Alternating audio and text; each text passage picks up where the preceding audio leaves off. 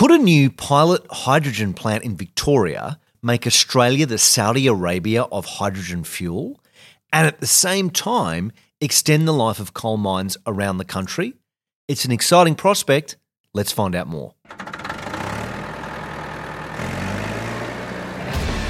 You're listening to the CFMEU Mining and Energy Podcast. Okay, so you might have heard about the pilot hydrogen plant in the coal-rich Latrobe Valley in Victoria. It's nestled in between two gigantic power stations, Loy Yang A and Loy Yang B. And the reason it's there is the 2020 Tokyo Olympics. Yes, well, the Olympics have been moved to 2021 due to the coronavirus, as we all know. But the Japanese want to use hydrogen in their fleet of vehicles for their Olympics. So along with the Australian and Victorian governments, they've chucked in $500 million. Of course, it's not really about the Olympics. That's just a great way of showcasing Aussie hydrogen on the world stage. It's really about developing a new hydrogen industry in the land down under so we can lead the world in hydrogen production and eventually supply all the vehicles in Japan, and countries all over the world for that matter, with this new fuel.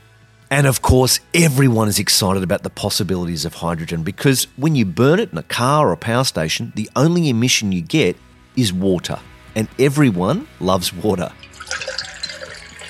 Victorian District President Geoff Dyke has been keenly watching the pilot plant's progress. It's almost completed its construction and it's due to start producing hydrogen very shortly. There will be about 10 people operating the plant when it's in production. It will produce hydrogen which will ultimately be transported by truck down to Hastings and then put on a cryogenic ship to be taken to Japan. Geoff explains how they make the hydrogen. You combust brown coal but starve it partially of oxygen. You have incomplete combustion and the carbon in the coal will burn off to carbon monoxide. As part of the process, you inject steam, which is H2O, at high temperature at 600 degrees. The carbon monoxide grabs the oxygen from the steam and forms carbon dioxide. Then you're left with hydrogen. But as well as hydrogen, engineers are left with CO2. Geoff says they have a plan for that. We still produce CO2 in the process, but because we're located near Bass Strait oil and gas fields, there's a very good geological formation to pump CO2 in and carbon capture and storage that CO2 so it's locked up. We'll be burning coal and producing pure hydrogen with almost zero carbon emissions. Tony Wood is Energy Program Director at think tank the Grattan Institute. He says Australians are already capturing millions of tonnes of carbon dioxide under the sea. We basically pipe it underground or under the ocean floor. It's a technology that is well understood. There's been a lot of research done on in Australia and overseas. There's a large project in Norway that's been running for 30 or 40 years without any obvious signs of problems with that storage of that CO2. An even larger project began in the northwest shelf of Australia off the coast in a project called Gorgon, where those companies, part of the deal they did with the regulatory authorities there was to put the CO2 that came out of the gas well with the gas, put it back where it came from. So we know how to do that. Geoff says if a commercial hydrogen industry kicks off in the Latrobe Valley as a result of the pilot hydrogen plant, local power station workers and coal miners would win big.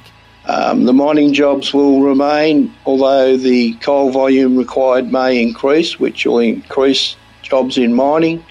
In energy production, the skills are directly transferable to production of hydrogen.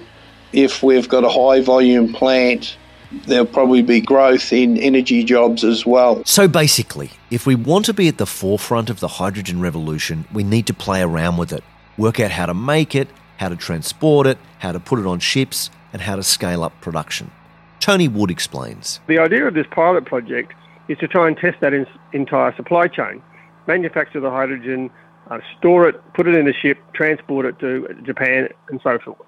Now, part of it's already been started, including the ship, for example, to transport the hydrogen. Yes, the Suiso Frontier is a 116-metre monster fitted with a vacuum-insulated, double-shelled liquid hydrogen storage tank capable of holding 1,250 cubic metres of liquid hydrogen. But before they can get it in the ship, they have to chill it to minus 253 degrees. That's another thing they'll be testing and perfecting. Eventually, they want to pipe the hydrogen to Port Hastings rather than truck it. Geoff Dyke is excited about commercial hydrogen production. He says if Australia gets in on the ground floor of this energy revolution, there could be billions of dollars to be made and thousands of jobs created in Australia, especially in regional areas.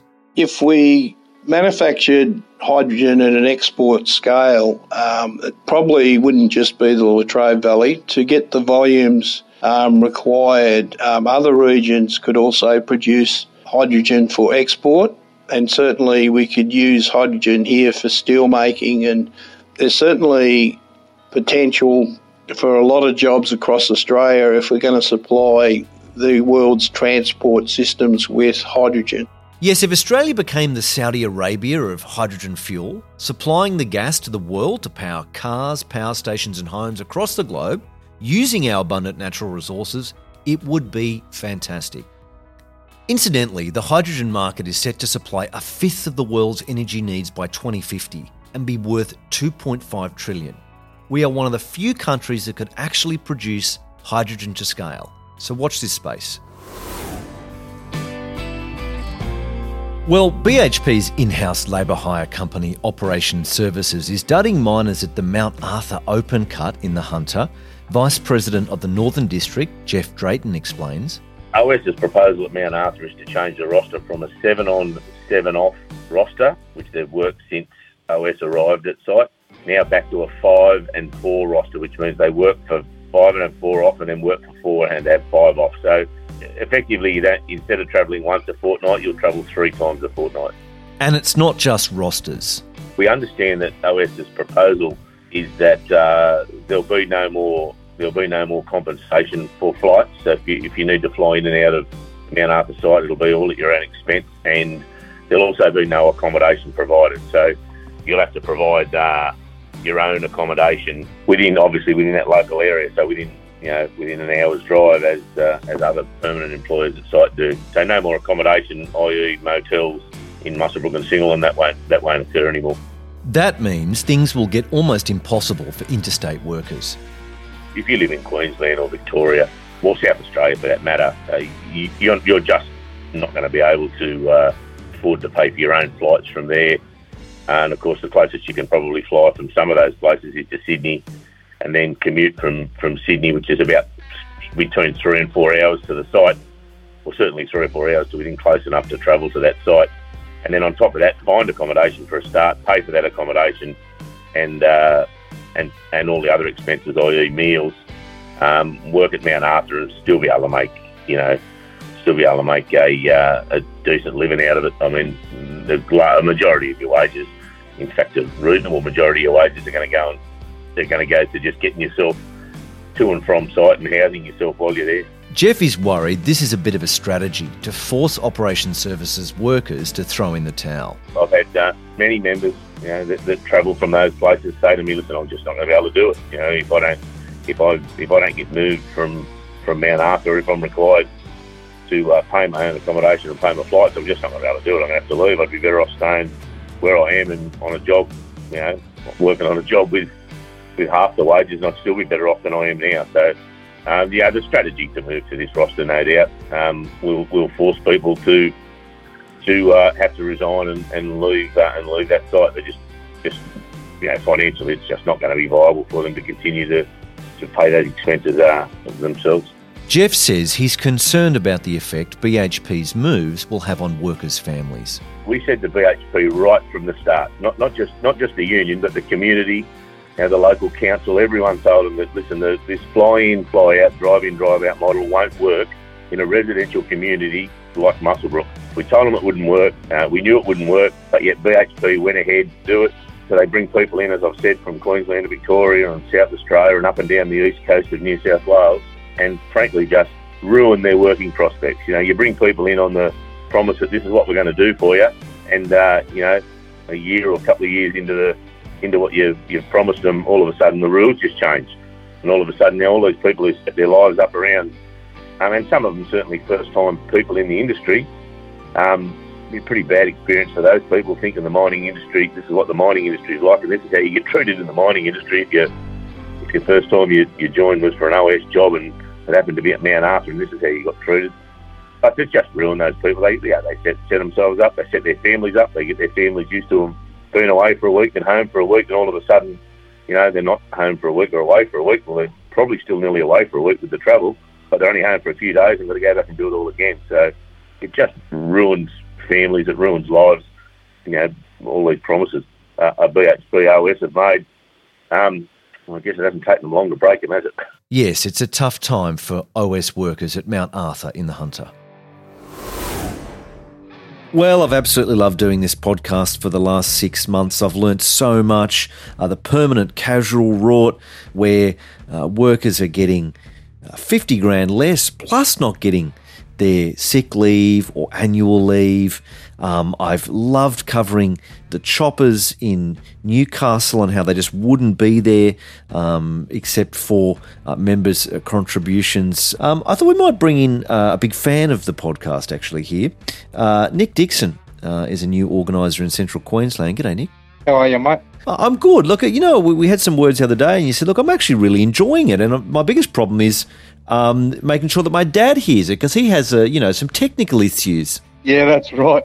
He's not up to date on the technology these days. And so you have to kind of tag him in Spotify. Can you explain what that means? When it comes up on my Facebook page, I'll then tag him on my Facebook page and then he can then listen to it. And I think he only really gets sections of it. But just recently I've shown him how to get it on his iPhone. So he can go into his iTunes and then now he gets an update so that he can actually listen to it that way. Yeah, look, it's sort of the easiest way if you do have an iPhone or an iPad, you go to that podcast app and you search using CFMEU and Mining and Energy and so on and you get it and you subscribe and Bob's your auntie, right? But you can also get it on Spotify. You can go to the Common Cause website and find it there. We started a couple of months ago, Nic, chopping up bits of it and putting it online as little videos and putting some captions on it so you could read it if you weren't in an environment where you could have audio playing out loud, and they've been really successful, and we've been trying to point people back to the podcast. But we appreciate you on the ground helping people who are technologically, Luddites to sort of like help them sort of get on there. Listen, what have you enjoyed? And I know you've been listening for a while. What's some of the stuff that we've covered that you've been into? Well, I enjoy listening to the stories of the old times, the updates from our district executives, the campaigns that's going on. There was a really good one in the September one with Mitch Hughes about the OS apprentices not actually getting to do a full trade. There's some of the things that I really like. Are you a podcast guy? No, not really. I've sort of only just got into it in the last 12 months. And you're sort of pretty satisfied with the ABC's offering on with their app. You don't even need to necessarily go deep diving for podcasts. That's what I'm gathering from what we've talked about before. Yeah, that's exactly right, mate. It's sort of just a one-touch button and it's the radio for me sort of thing, basically. Well, listen, we'd love to get some feedback. We are trying to change up this podcast. We're trying to pick out new things, new formats, new story ideas. People can get to us at commoncause@cfmeu.com.au. commoncause@cfmeu.com.au. Nic, thank you so much for listening. Keep helping your dad get onto it. Tell us a bit about your dad. Why is he such a big fan? Oh, he's a retired miner. He started mining back in Ipswich in 1978 and sort of worked his way around Australia or around Queensland in a few mines. So, Ipswich, Curragh, Peak Downs, Goonyella before he headed back to Ipswich to retire. And it just sort of keeps him up to date in the industry and he gets to hear stories of the old times. commoncause@cfmeu.com.au if you would like to give us a little bit of feedback on the good gear that we're doing and what we can do to improve it. Nic, lovely to talk to you, mate. Talk soon. Thanks, mate. You're listening to the CFMEU Mining and Energy Podcast.